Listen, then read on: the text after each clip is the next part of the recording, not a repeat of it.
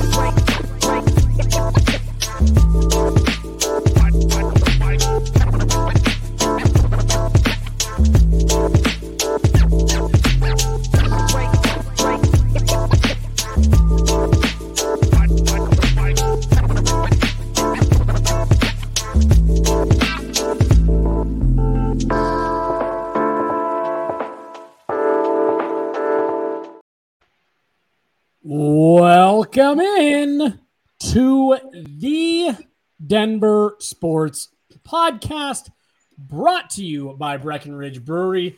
We are running the gang back again. We did it last week. We all talked about how much fun we have when we do shows together. So we're like, you know what, we'll just run it back.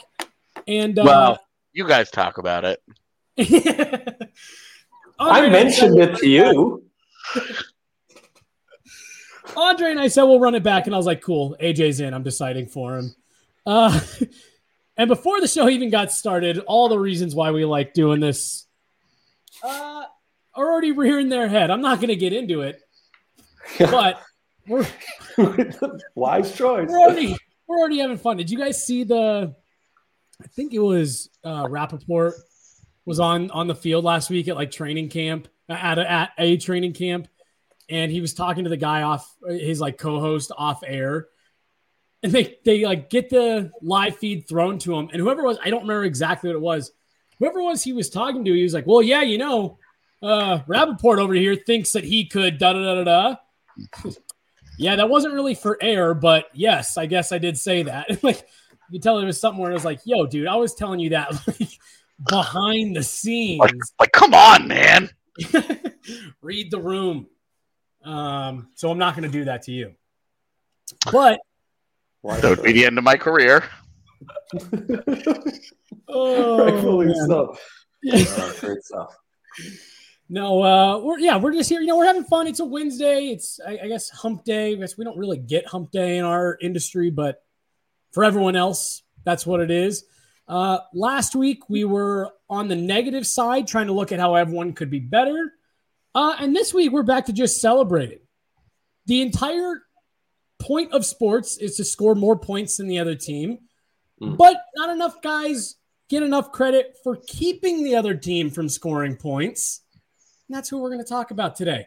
There have been some fantastic defenders that have rolled through the city of Denver, state of Colorado, at the pro and collegiate level.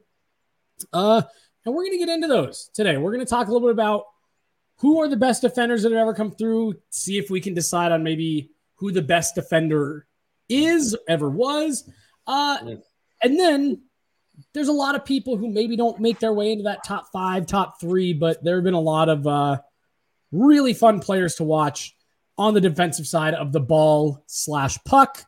For some local teams more than others, but we're going to get into all of that. But before we get going, do either of you have anything just kind of fun to kick this off, or should we just dive right into it? I think the fun can be had diving right in. I think the most controversial for best defender of each teams fall right in our wheelhouse. Because Rockies, Nuggets seems a little more clear-cut. Avs, I might hold your guys' feet to the fire. There might be some recency bias on this one. The only thing I would add is we're presented by Breckenridge Brewery. Check out that Avalanche Ale. Good stuff. I didn't give Breckenridge Brewery enough love. You're 100% right. I mentioned them. Use that Breck beer locator, like Andrew said, or like Andre said. Find that Avalanche Ale. Get on down to the bar, the DNVR Bar 2.0, when we get it back rocking and rolling here in just a matter of weeks. You know, we'll have all their beers on tap. We'll have their hard seltzies at the bar. It's summer. Like, go get the lemonade seltzers. That's pretty much all I drink when it's hot out. I don't like the regular seltzers. I need a little bit more, just not Breckenridge Brewery, just in general. And I love that Breck offers the lemonade because the seltzers are great.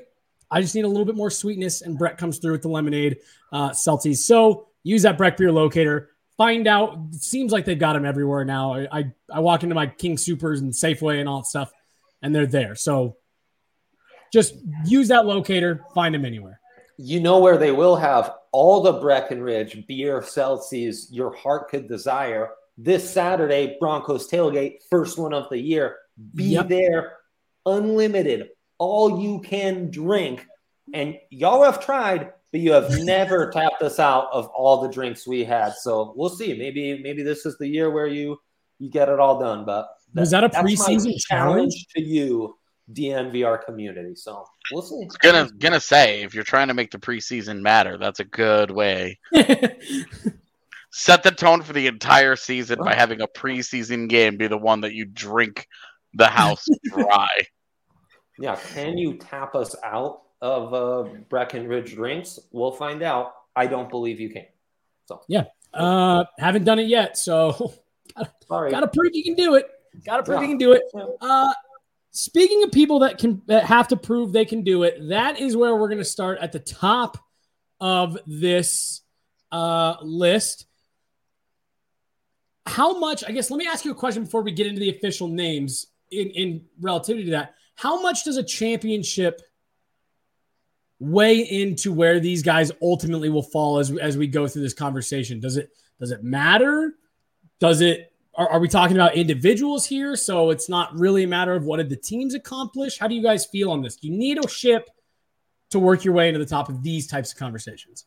I think performance in the postseason, as it does when we talk about things like Hall of Fame and Mount Rushmore, stuff like that. But I think postseason performance, all it does is enhance their resume. Yeah. You know, some of the guys that we're going to talk about were unbelievable players, and they just weren't on very good teams, so they never got the same chance to perform on the big stage as some of these other guys. Some of these other guys got a chance to perform on the big stage because they were that good at what they did. Mm-hmm. So, as always, a little push and pull, but the postseason performance, look, if there's an exceptional one, it elevates it. If there's a disastrous one, it really hurts the case because, it's great, but a regular season performer is like the worst thing that a pro athlete's legacy can be. Yeah, it's a fair point. It's a fair point. It's kind of the ultimate tiebreaker, but I don't think it's what frames the whole conversation. Also, you guys are kind of lucky because I think everyone you would have considered for the Avs does have that chip at least one. So easy enough, right? More comes into play for the Broncos guys, and I'm not going to spoil anything. So, let's start with the Broncos because I agree with you, Dre, that when you're talking about the Avs, you know, you can get into some recency bias. But I want to start with two guys that when we first started throwing out this list in our kind of group chat, you guys both immediately jumped and said these two guys have to be on it, no questions asked. And I kind of want to hear where you guys fall when you're talking about them head to head. Von Miller, Champ Bailey. These are two guys that you're not dealing with recency bias. You've had some time to digest their time here in Colorado. Dre, we'll start with you. When you step back and look at these two, I mean, are these are the two greatest defenders in Denver Bronco history? Yeah. Yeah, for sure. There's a lot of guys who we can bring up in the honorable mention section, so I'm not going to spoil that. But these two stand out above the rest. One's a Super Bowl MVP, Von Miller, obviously. Also highest drafted Bronco, natural drafted. Obviously, Elway and Peyton were. So he kind of has that unique distinction. And Champ Bailey's a first ballot Hall of Famer, on top of being one of the all-decade players and really a symbol of that era of Broncos football. And I think you kind of knew this framing it with the playoff stuff, is Von's best case is going to be that outside of Terrell Davis, you could say certainly one of the greatest playoff performers in Broncos history. Even though it's a fairly limited sample size, which that's the playoffs for you. Right. While Champ has that longevity, that consistency, he has that insane stretch of his in 05 and 06, where he has 18 interceptions in 30 games for a guy that the ball was never thrown to. Their first team all pros are very similar. Champ has the edge 3-2. Their Pro Bowl appearances, Champ, this is where his consistency, longevity stands out. He has 7, 8, 9, 10, 11 to his name. That's almost going to lap Von, who has 7, if I'm not mistaken. And then, Von has the lost season, but a lot more team success. While Champ, I just think Von in Broncos history is certainly way up there. But when you talk greatest cornerbacks of all time versus greatest edge rushers, outside linebackers, pass rushers in NFL history, I think Von is just a little lower on the list. Now, Von still has more to go, right? He just capped off a championship season with the Rams and a stellar playoff performance in that run as well. But I'm not totally going to count that because we're more talking within the context of Denver sports. So, man, it's a true Sophie's choice.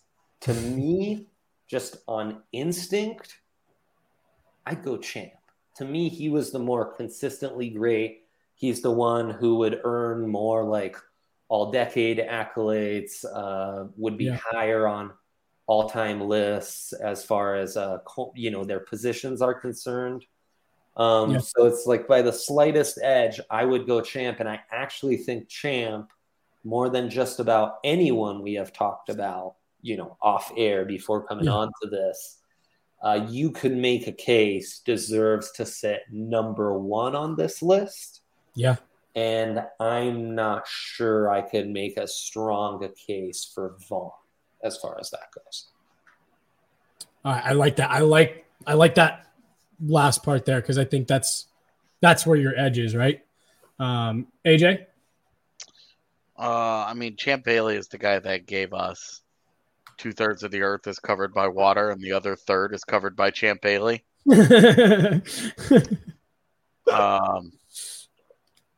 Von didn't give us that shit. Von gave us, the eating greedy sack dance and off-season videos with chickens. Fair. So and a Super Bowl. Super Bowl run. Yeah. The Super Bowl was good too. He was unbelievable in that run. And to do it against the guys that he did it against, you know, you go Roethlisberger, Brady, and MVP Cam Newton. I mean, come on, man. It's the best of the best there. Yeah. He really was special in that run, but Champ Bailey had one of the all-time great seasons for his position ever. Mm-hmm. And then produced an iconic moment as one of the first guys to really beat Brady, to really put ever playoff loss for Brady Belichick. Yep. Yeah, to really put that first dent in the armor of the Brady Belichick, you know, Super Bowl bonanza that those two bathed in. And Champ, like, he was kind of the guy, he put the exclamation point on that game, even if he did totally fumble that out the end zone. Yeah. So you guys both talked about, and I do love that this goes immediately into what we were talking about with the championships, and because I feel like you remember especially the Super Bowl against Carolina. Try not to remember the one before that, and how special Von Miller was in that game, let alone on that whole ride. Well, it also goes to show you his importance that Von didn't even play in the other Super Bowl. Right. Hurt. Mm-hmm. Yeah, that's a great point.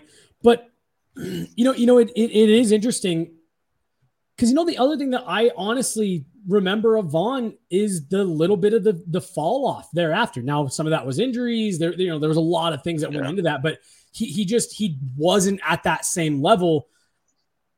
I don't, I'm digging my brain. I'm sure there's games or two here and there, but like you didn't get that from Champ Bailey. No.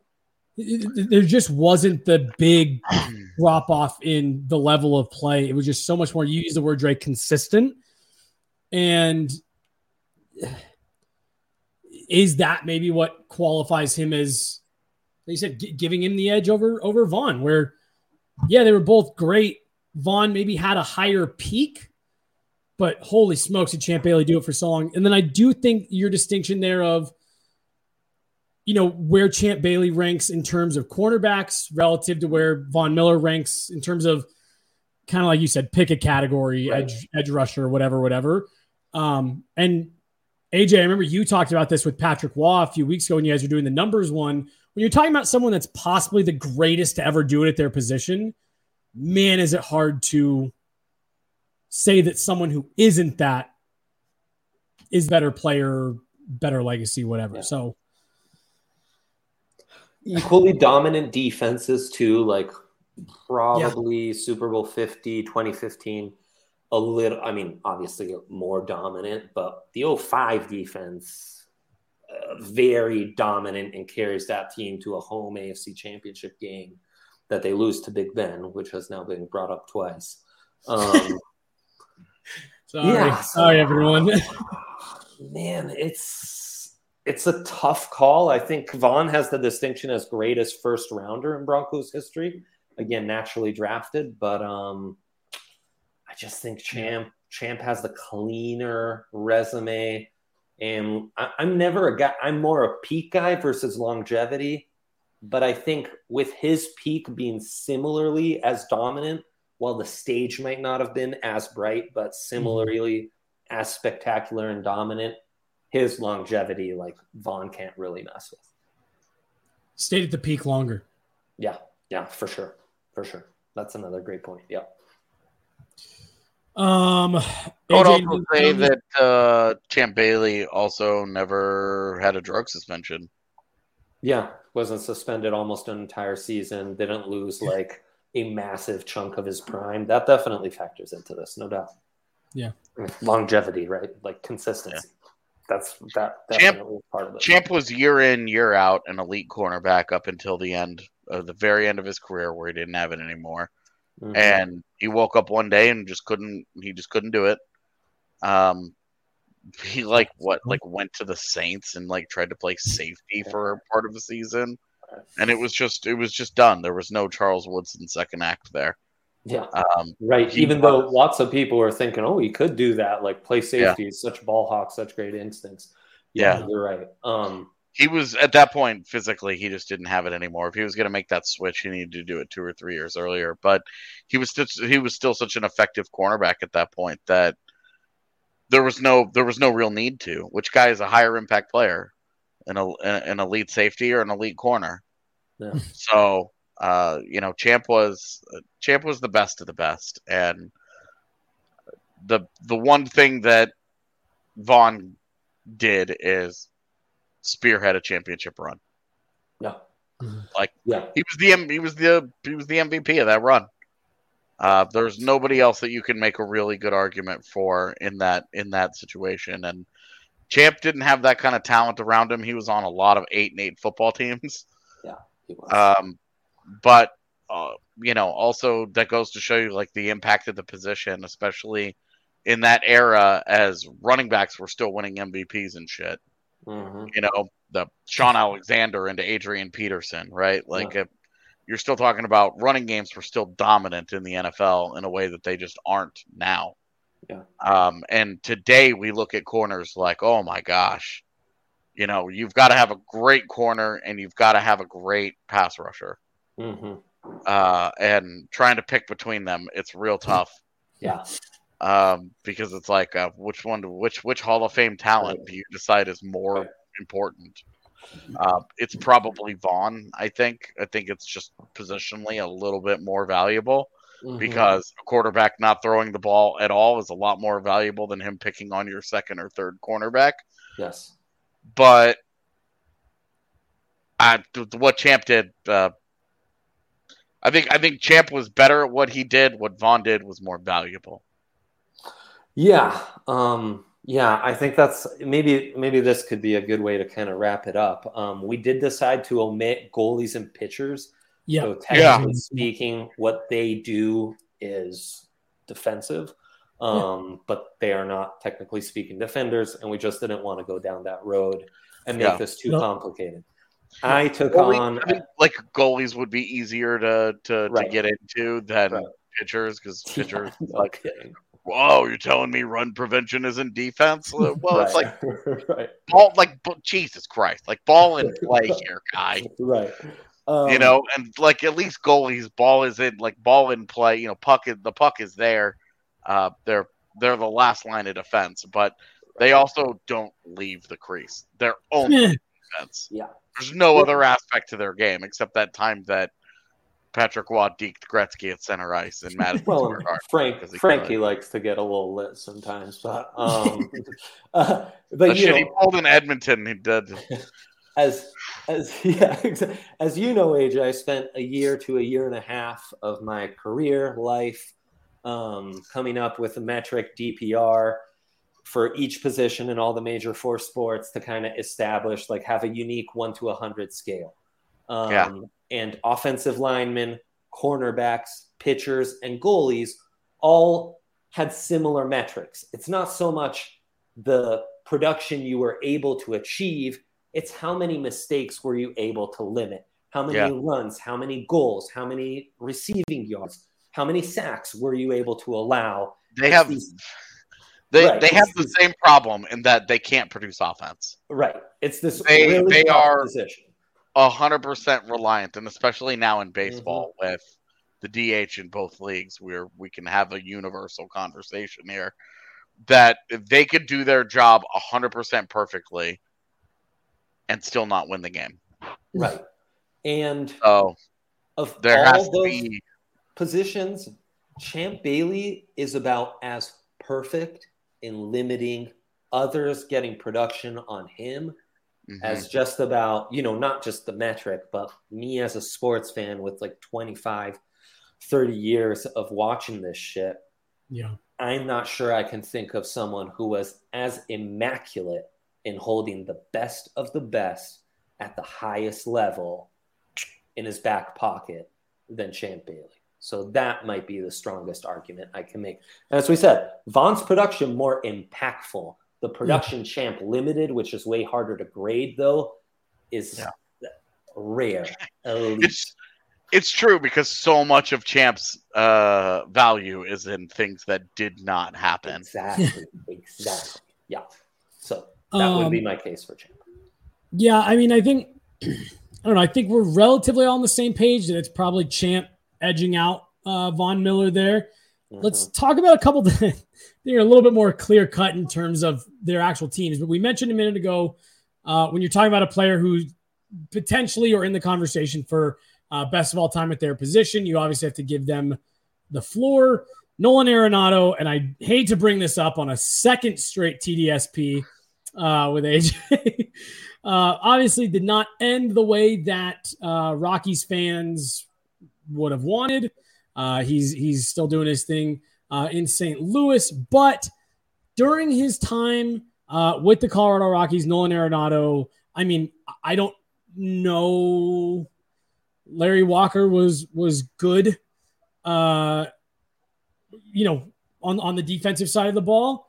I don't think the Rockies have ever had anyone that's in the conversation for greatest to ever do it at this position, other than Nolan. Tulo had some great moments. There were times where it was like Todd Helton's one of the greatest first basemen of all time. Mm-hmm. Different from playing the hot corner, about as good as anyone. Right. AJ? Yeah. I mean, Nolan is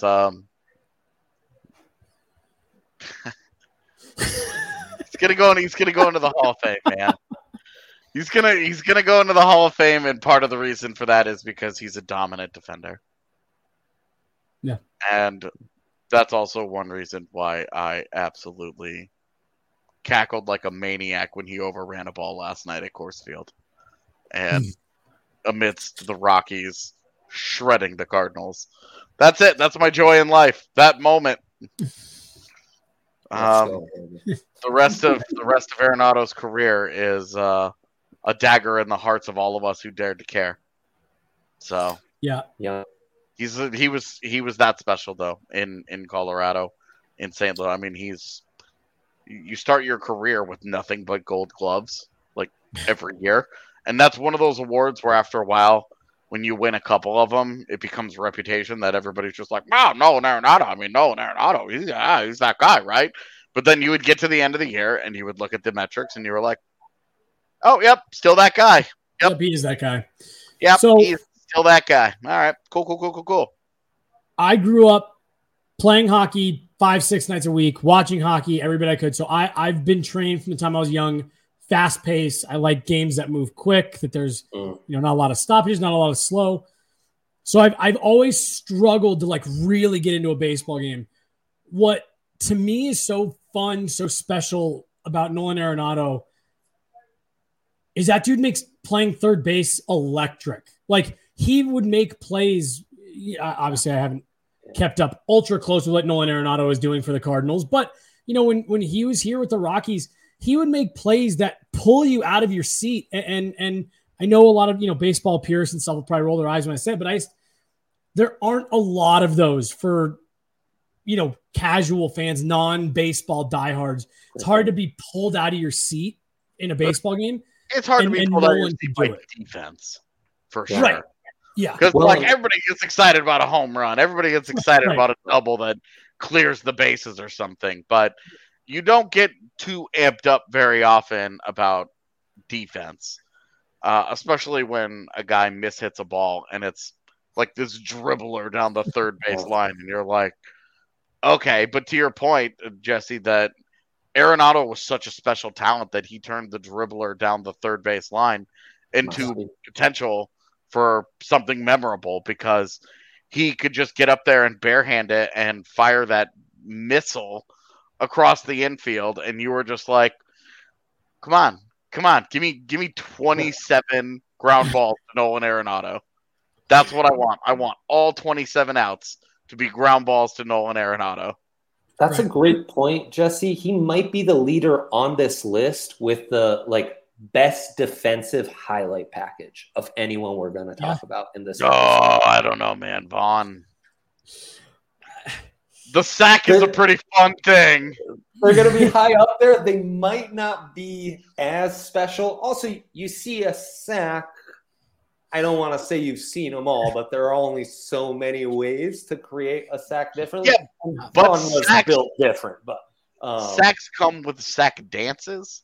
Yeah, okay, fair. Well, and it was just, I mean, it was just the way that there would be times where a ball would come off of an opposing bat, and just the way it's hit, you think, okay, that's that's down the line, that's in between second and third, that's good for a base, at least maybe two. And Nolan would just make these unbelievable diving plays. And then the one to me that always, and this is it's a lot in baseball, but there was something about the way that Nolan did it. It was like you said, it was a missile, and it was right here for whoever he was throwing it to every time. It feels like, or it felt like, you never had to see guys really reaching for balls that Nolan were throwing. It was just the accuracy, the speed. I'm sorry. Yeah, it was electric to watch him here, and that's why, like you said, it's such a dagger to talk about it. The number of times that guy flashed in front of a Gold Glove caliber shortstop to make a play that no other third baseman in baseball was even trying to make, because they're like, that's a Gold Glove shortstop. He's got it. And he would flash in front of that dude and be like, nah, this is mine. Yeah. Like, he is what sucks is that Ryan McMahon is a really good defensive third baseman, and it feels like he's human, and Nolan is still that guy sitting on the moon. Yeah. Like, he just was he was just on a different level. And like, Ryan McMahon is a great defensive third baseman, and there's still the gap there. Yeah. Yeah. It's tough. We can stop talking about him because I can feel everyone getting collectively sad. It just, honestly, it would have been easier to go from Nolan Arenado to like a true like butcher in the field, where you're just like, this guy's a fucking bum. Yeah, he sucks. And you could have just moved on, and you're like, whatever. But instead, you have a very good third baseman, and you're still just like, yeah, it's just not that good. Nuggets, I think it's going to be a little bit tougher. They don't have anybody. Dikembe Mutombo is who, we all kind of talked and agreed that's probably who's number one on that list. But they just don't have, even once we're going to get to the Avs here, yeah, you maybe have a little bit of recency bias, but even throw that out. And I mean, you've got Hall of Fame defenders, numbers retired, stuff like that. And the Nuggets just don't really have much in terms of that conversation. Now, I'm sure if Adam was on our show, he'd be telling me what an idiot I am. But I think he would say it's a team that went from ABA, high scoring, like just a different league, to Dugmo, super high scoring. Like the Nuggets have just built most of their best eras around high scoring, high octane offenses to take advantage of the altitude, run and gun, and sacrificing defense to some extent. We're honestly lucky we even have Mutombo to talk about, or else no one would really be worthy of this conversation. Right.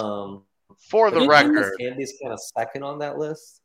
Two Nuggets players have won NBA's Defensive Player of the Year. Dikembe Mutombo won it in 94-95 when they made that crazy fun run, and then Marcus Camby won it in 2006-2007. So there you go. So, I forgot that. Wow. Yeah. So I mean, there's the two guys that we just listed, and again, it's not that they aren't good players; they weren't great players. You said they're both NBA Defensive Player of the Year. I just don't know if even Dikembe Mutombo is in that conversation with some of these guys that we are talking in that tier, I guess I should say. I think differently. I think he's in the Hall of Fame, and I think he would have been 4 Defensive Player of the Year awards is like way up there. I think it's him and Ben Wallace are like the only guys in that elevated air. Maybe there's some recent guys like Rudy's starting to inch up in there, but it's just that award means less. Sorry. He just wasn't in Denver for all of that. If you put the entire thing together, if you put the whole resume together, if you put his Denver and Atlanta 10 years, and if all of that happened in Denver, you have a great Dikembe Mutombo argument. Because that would have been all of his Defensive Player of the Year awards. He was a dominant shot blocker in an era of great shot blockers, in an era of great centers. I mean, that was Dikembe Mutombo, Hakeem Olajuwon, Shaquille O'Neal, Alonzo Mourning. I know I'm forgetting David Robinson. Thank you. Patrick Ewing, like a great era of centers, and he was the best there. For my big thing is that he just wasn't in Denver that long. Yeah. Yep. I mean, I remember growing up, most of what I knew as a Nuggets fan for the first 13 years of my life was my Italian father who lived in Colorado for 10 years before we moved, telling me Mutombo was the best player we had and we just couldn't retain it. It was like a sadder, shorter version of what we just lamented over Nolan. It's just, it doesn't feel as raw 30 years later. I don't know. I can't do the math from 95, 27 years later. The peaks were never really that high. Rookie of the Year, though, he does get that one defensive player. He has one of those iconic moments where they upset the Sonics in the first round as the 1 seed and then almost pull it off against the Jazz, forcing 7 in the very next round, which is almost forgotten. So there are some memorable moments. Dikembe Mutombo laying on his back, holding the ball, celebrating when they beat Seattle is one of Denver's greatest, most iconic sports moment of all time. And that's even with 6 championships considered. Right. Because I don't think that there's an iconic moment from the second Super Bowl, the win over the Falcons. There was a bunch of them from the first. I don't know that there's an iconic moment from the first Avs Cup run. Maybe just Uwe Krupp's cup clinching goal in overtime is kind of like that moment, right? Yeah. But then you get, I think, these last couple of championships. This one's for John and the helicopter, but then this one's for Pat, and then you have Landy and that group, that core group that lifted it up.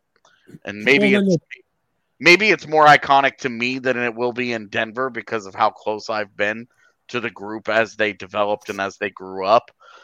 So it'll go down as more iconic to me. But the Mutombo with the basketball, it will forever be one of the Denver sports moments in my lifetime that I think of when I think iconic Denver sports moments.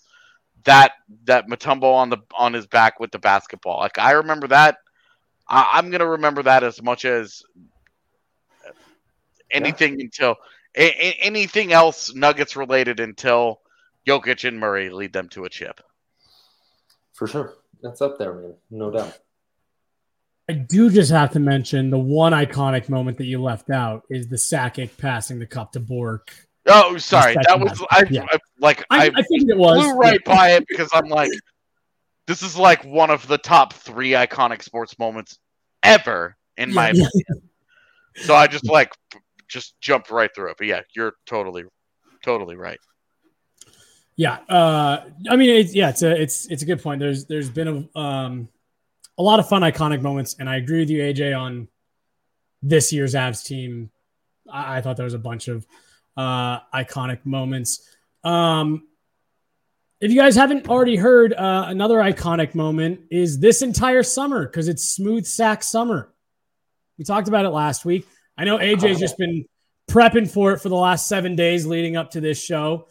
People be holding AJ's sack up like Mutombo, just their eyes. Yeah, that's how iconic it is. Yeah. I'll mute myself. I'm sorry. When you're playing in the summer sun, make sure you are scaped from the pubes to the bum. That's right. This is the summer to keep your balls cool while still looking hot with Manscaped. the leader in below the belt grooming, is making sure we all have a ball Hong Kong this summer by giving our pants partners everything they need to stay fresh. Let's say from the what? From the pubes to the bum. Pubes to the bum. Yeah. So just all launch pad to trash hole. Got it. Yeah, exactly. Yeah. Yeah. Satan's driveway, whatever you want to call it. Dive head first into smooth sack summer by going to manscaped.com for 20% off plus free shipping when you use our code DNVR. The Manscaped Performance Package 4.0 has everything you need to prepare that summer bod. Inside the package, you'll find the Lawnmower 4.0 trimmer, weed whacker, ear and nose trimmer, crop preserver, ball deodorant, crop reviver toner, performance boxer briefs, and a travel bag to hold all of it.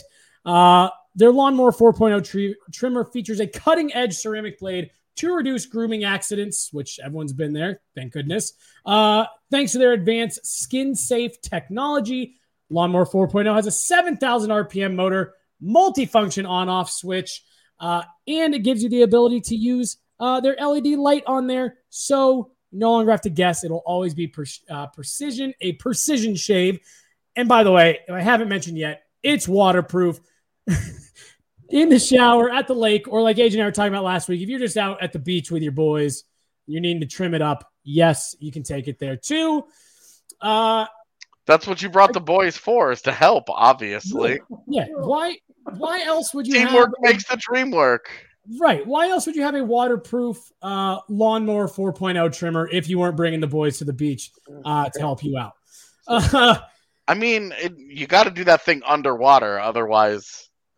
Yeah, otherwise you're getting hair all over yourself. Now it's over the beach towel. The kids at the other end of the beach are not going to appreciate that. They don't want to see that. Yeah, you're not trying to get in trouble out there. Thank God Manscaped has you covered. Get 20% off and free shipping with that code DNVR at manscaped.com. Again, 20% off your order plus free shipping when you use the code DNVR at manscaped.com.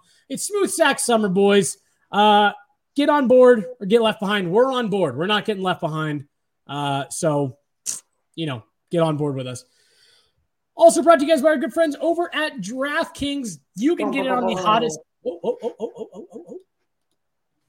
New read alert? No, I went. Okay. I had a parlay. Okay, I thought you were saying you guys from DraftKings. So you tell me when I can do that. Okay, yeah, we'll do this, and then I'm going right to you. Hell yeah. Yeah, get in on all the hottest sports action this summer. Get your shot at cold hard cash with DraftKings Sportsbook. Bet on all your favorite sports teams all summer long and gear up for football season, which, as we just said, preseason kicks off this weekend.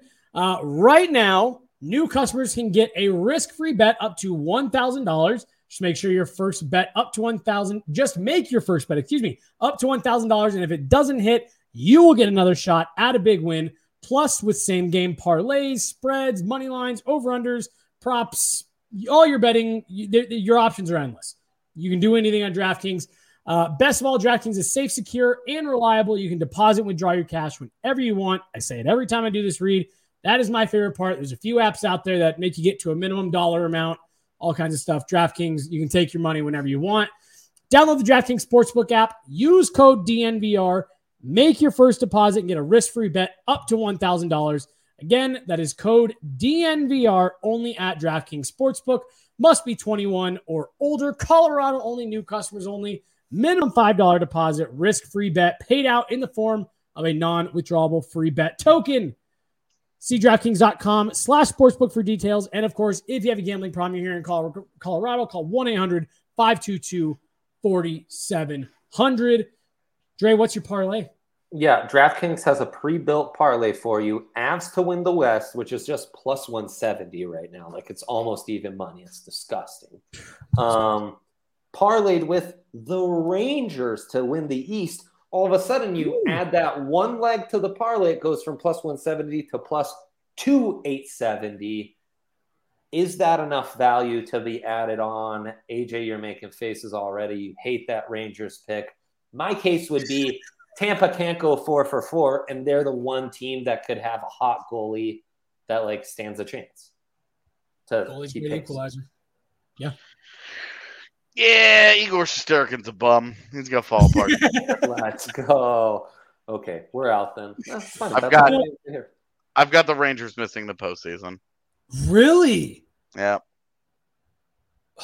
Wow, I almost just pivoted this into a full DNVR Avs show. I was like, all right, to hell with the rest of this. We're talking about that. Great topic for I know what Monday's show is. Way too early predictions.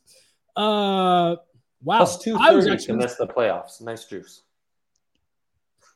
I was gonna pump your tires on that one, Dre. If there's anyone like I'm not betting against Andrei Vasilevsky or Igor Shesterkin right now, but AJ coming in with the hammer. I love it. You've given me much to think about, AJ. Well, I mean, look, after I manscaped, I got to use the hammer on something. It's too smooth. It's too smooth. I can't just let it sit there going unused. What I'm saying, man. I just look down and it's just sitting there. Please do something. I'll make you sweat here. So I dropped it. Wow,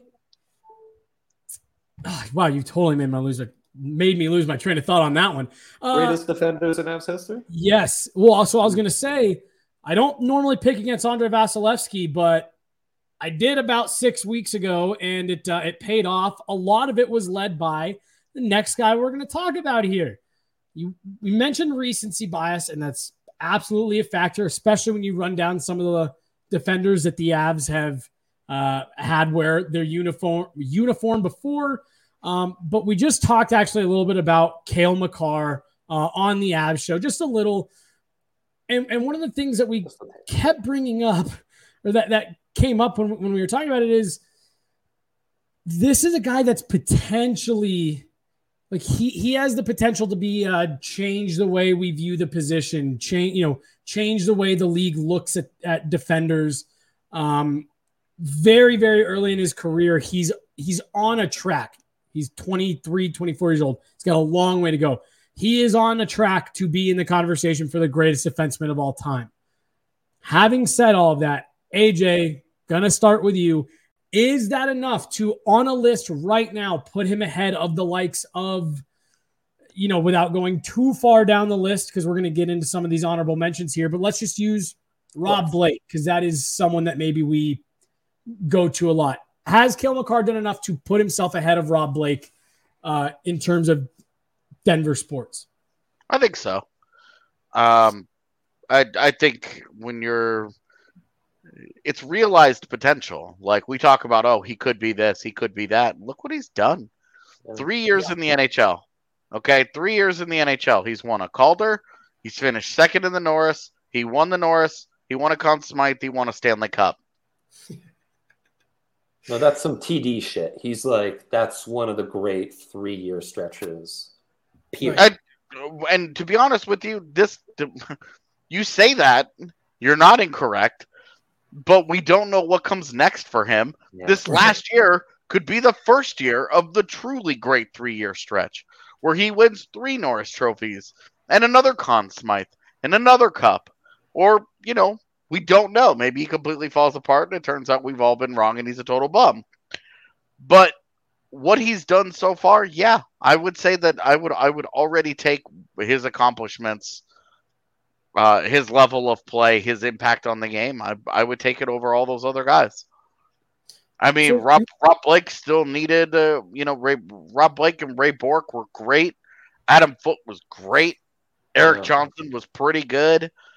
These guys there have been some greats in Avalanche history, but none of them reached the highs in an Avalanche sweater.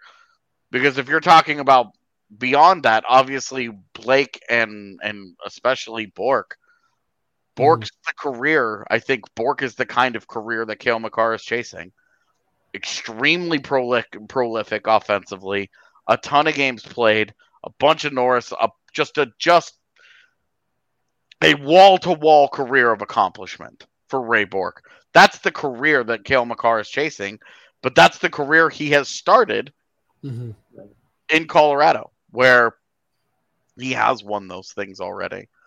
And he's 23 years old, so we're just getting started. So I was just about to say, as you're running down that, and you guys will have to help me fill in the blanks here. At 23, is he the most decorated Denver athlete on this list? Or does Vaughn maybe have him beat out by like an individual award here and there? No, a rookie of the year, a top defenseman, playoff MVP, and a championship in his first 4 years in the league. Like, I don't know if he may already be the most decorated player we have on this list in an Avs uniform. At 23, yes. Yeah, for sure. Like Vaughn at best had 2 of the 4 you just listed off at 23. Yeah, obviously so he entered the league basically at 23, so it's not saying. Vaughn, hold on, I'm counting.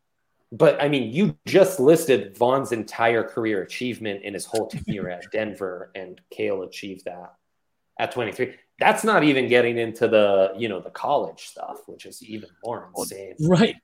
Vaughn, so Vaughn has a defensive rookie of the year and 8 Pro Bowls, and he's on the postseason All-Pro team, first or second team, 6 times. First team just 3 times. And then he has the Super Bowl MVP, right? And a Super Bowl MVP. But, I mean, again, that's 8 years to achieve what Cale did in 3. Right. Well, and the part that one of my favorite trick questions, this was Cale Makar's first full season. Like, we forget that a lot because he came in the playoffs, COVID shortened year. This was his first 82-game season. And, I mean, he set all kinds of records for point production, individual seasons. He's climbing. He's rapidly ascending the ranks for goals, assists, and points. Avalanche franchise history as a defenseman. He really is. I think AJ maybe put it best. We have to see what comes next because these first 3 years, 3.2, if you count the playoff run. I mean, maybe the best 3 years for an individual. Yeah, like you said, since Terrell Davis for a Denver athlete. Yeah, when Terrell Davis he finished top 3 in MVP voting for 2 years, won the MVP, had a 2,000-yard season, was the offensive player of the year, and then also won a Super Bowl MVP in that time. With a Super Bowl record that has yet to be beaten while dealing with a migraine headache that kept him out for a quarter and a half. Yeah, and he accomplished all that by the time he was 26. Yeah. So but difference is that he started his career at 23. Yeah, right. So, I mean, wow. Just based on what you just listed, I mean, there's a lot of people that are already starting to talk about Cale Makar potentially could potentially put himself in the conversation for MVP next year for a Hart Trophy. I think if he does that, then I mean, Cale Makar kind of puts himself into a different tier of Denver athlete at that point, where you're not just talking about greatest defenders. He kind of ascends that list at that point. But it is hard to rank him right now because again, we try not to look too much at the longevity, but you go back to what started this conversation in Champ Bailey, and it's it's been unbelievable what Makar's done, but you have a hard time putting him ahead of someone who's in obviously different sports, but in the Hall of Fame. Champ Bailey's already in the Pro Football Hall of Fame, so it's hard to sit here and say this player who is, like we just said, accomplished an unbelievable amount in his first 3 seasons. It's mentally hard to get yourself there in terms of this person surpasses Hall of Fame level players this early. My only pushback on Cale's nomination as just unanimous top Avs defender of all time already is how much in this conversation of top defender is his offensive game actually putting him over the top. Because thus far, we haven't really had to get into it. We never even had to mention any Nolan Arenado slash lines. No one brought up Mutombo's rebounding numbers or anything he did offensively, because that's just going to hurt his case. While we framed the Vaughn versus Champ, no one was talking about translating defense to offense, who had more pick sixes or sack recoveries for touchdowns, shit like that. That's a great point. But, I mean, Cale wasn't even playing on the PK for most of that's a very recent development. Up until part of the way this year. Right. Yeah, up until they made a Stanley Cup run. Right. And he became part of a unit that locked it the fuck down and stopped giving goals. Right. I mean, that's the thing. The kid's just a freak, so everything's like outlandish. But could you make a case that at least at this point in their careers, the body of work from an Adam Foote in his own blue line is more impressive, or Rob Blake or Ray Bork, than Cale, who really is an offensive defenseman. I mean, that is what he brings to the table. That's the appeal. That's the like Bobby Orr of the 2000s that he brings to the table. So I think, and for me, and AJ, I'll be curious to hear what you think on this. For me, a lot of what you're talking about is what makes Cale Makar special and stand out. Is he's, I mean, prolific offensive producer from the back end already at this point in his career. And typically in hockey, in the NHL, with the exception, since Bobby Orr, that has usually come with the trade-off of, yes, but they aren't great in their own end. They aren't great killers, penalty killers. That's where Cale Makar, even amongst just hockey circles, has started to separate himself, is his defensive impact, while it maybe isn't quite as great as his offensive. Right. His ability. So that's not safe. Right. Yeah. Right. He is kind of an anomaly in terms of he's an elite high-end defenseman in the same way that he's an elite high-end point producer from the back end. Again, maybe they aren't exactly equal to each other, but that's part of what makes him a bit of a unicorn here through these first 3 years is he's not a liability in the back end. I will confidently say this and personally invite anybody to meet me in Temecula if they want to agree. But if you don't consider Cale Makar's offensive ability for 1 single second, he is still a top 10 defenseman in the NHL, and he's on every single top pairing in the league. If he stopped skating at center ice on every single shift after his team broke the puck out, and it was just defense. It was just defense for him. He would still be a top pairing defenseman in the NHL, and on every single team, all 32 teams. Yeah. So the offense, I think, is what puts him over the top in this conversation. Is what drives a lot of it. But the idea that Cale Makar is not also an elite defender is only pushed by people who don't know what they're talking about. That isn't to say he's a finished product and that he doesn't have room for improvement. He does. There are things that I would like for him to get better.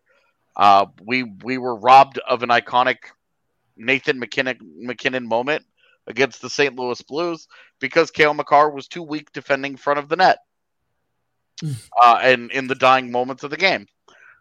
A goofy-ass bounce also helped, but he loses his man. He lost his man on a number of occasions in front of the net during their postseason run. It's not that he's perfect. No defender is, though.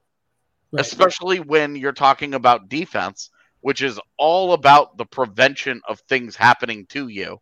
Things are going to happen to you eventually. It's an inevitability. And with Makar, it's just that he does such an exceptional job of limiting it and then combining it with his ability to drive it the other direction. Yeah. When you look at those two things, you consider the competition that he's playing against, because it's not like they're sneaking him out there against fourth lines and being like, my evil plan. Yeah. They're throwing him out there against the Connor McDavids of the world, and they're saying, go break even. Go break even with Connor freaking McDavid. God, okay. And he does. He holds up his end of the deal consistently. He holds up his end of the deal. That's who he is. He's that guy. The other part of it too, because I agree with you in terms of you take away the scoring and he's still so unbelievably high end. The skating too. I mean, his ability to skate, his ability to move. In my opinion, Connor McDavid's the only player that kind of floats the way that he does. And you go back to the Rob Blake, Ray Bourque, Adam Foote era.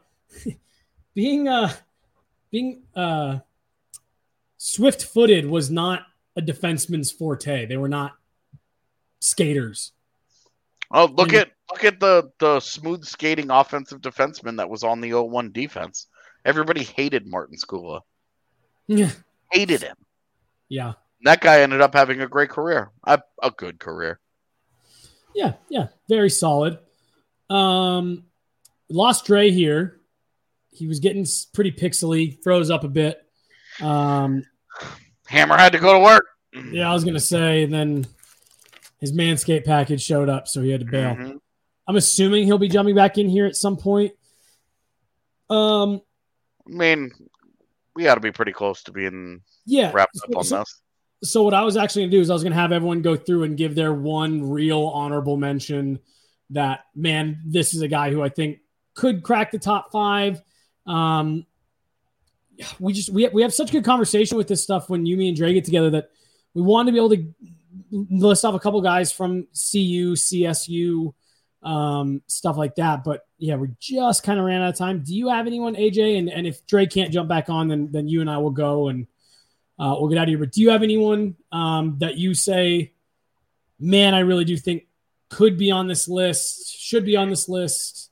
Yeah, I think it's especially true if he signs a second contract in Colorado and things keep going how they have. But I think Devon Toews has the chance to put himself in this conversation because he's been nothing but special since his arrival in Denver. But if it ends up just being 4 years, it's tough to again. Mutombo was here for 5, so it's just a tough go when you're not here for very long. So I would say, look, Randy Gradishar probably should be in the Hall of Fame. The hard part here is I never watched that dude play. It's before I was born. I don't have any personal stake in this one. All I know is what all the old heads tell me, which is that Randy Gradishar was absolutely devastating. I believe them. So if I'd had more of a personal experience there, I might stand harder for Gradishar, but he absolutely deserves mention. And then the one guy that I'm pretty serious about giving a shout out to at this point, dude, Steve Atwater was an absolute maniac. That was the first name that you threw out when we were putting together the list. My entire childhood was Steve Atwater just murdering dudes. And if it wasn't for Terrell Davis, I've always maintained Terrell Davis, Super Bowl MVP against the Packers. If Steve Atwater does not drop the interception that he drops, you could have absolutely made an ironclad case for Steve Atwater that day. Because if you go back and you rewatch Packers Broncos Super Bowl 32, Steve Atwater decimates that offense. He is all over the field. He is in Brett Favre's kitchen the whole game. He wreaks absolute havoc in that game, and his finishing touch is knocking 3 guys out on the last drive in one hit. Himself, his teammate, and Robert Brooks. He's in the Hall of Fame too. So another guy pretty freaking good. For all those reasons you just listed for Atwater, a lot of them are my same reasons for Adam Foote is my honorable mention. And I think I talked about it on the Avs show a couple of weeks ago. My favorite thing about, and that's what we're talking about here, my favorite thing about watching old Adam Foote highlights is it's just great defensive stop after great defensive stop, stick work, physicality, the play in front of the net. He very rarely, we were just talking about Cale Makar getting outworked in front of the net. He never said that about Adam Foote. And I grew up, a defenseman, in that era of when those guys were pros. And I just remember watching so much of Adam Foote and just having such an appreciation for exactly what you said, just the stuff that he did, that it was so easy to keep an eye on Peter Forsberg and Joe Sakic and Milan Hajduk and Patrick Waugh and that the stuff that Adam Foote did, he was truly one of those like unsung heroes that without Adam Foote, so much of the great stuff at the other end never happens, because if Adam Foote doesn't make that play 45 seconds earlier or whatever, there aren't a lot of guys in pro sports history. There are some, but not a ton, who have their jerseys retired by an organization and are not in the Hall of Fame. Yeah. And that, I think, tells you, and I think is this a point making, it kind of tells you just how valuable he was to this franchise in that heyday. And I think he was one of those guys that when they announced they were retiring his number, there were some people like, oh, well, why? But anybody that really watched that first era of Avalanche hockey, everyone understood. Like, it made sense. 2001 Stanley Cup run. Look, go back and watch that series against the St. Louis Blues, and their best offensive player was Keith Tkachuk. And you know what he did in that series with Adam Foote going 1-on-1 against him all series long? He didn't do dick. Whole bunch of nothing. But yeah, so like you said, it's one of those things. For all your reasons with Atwater, I do just have like the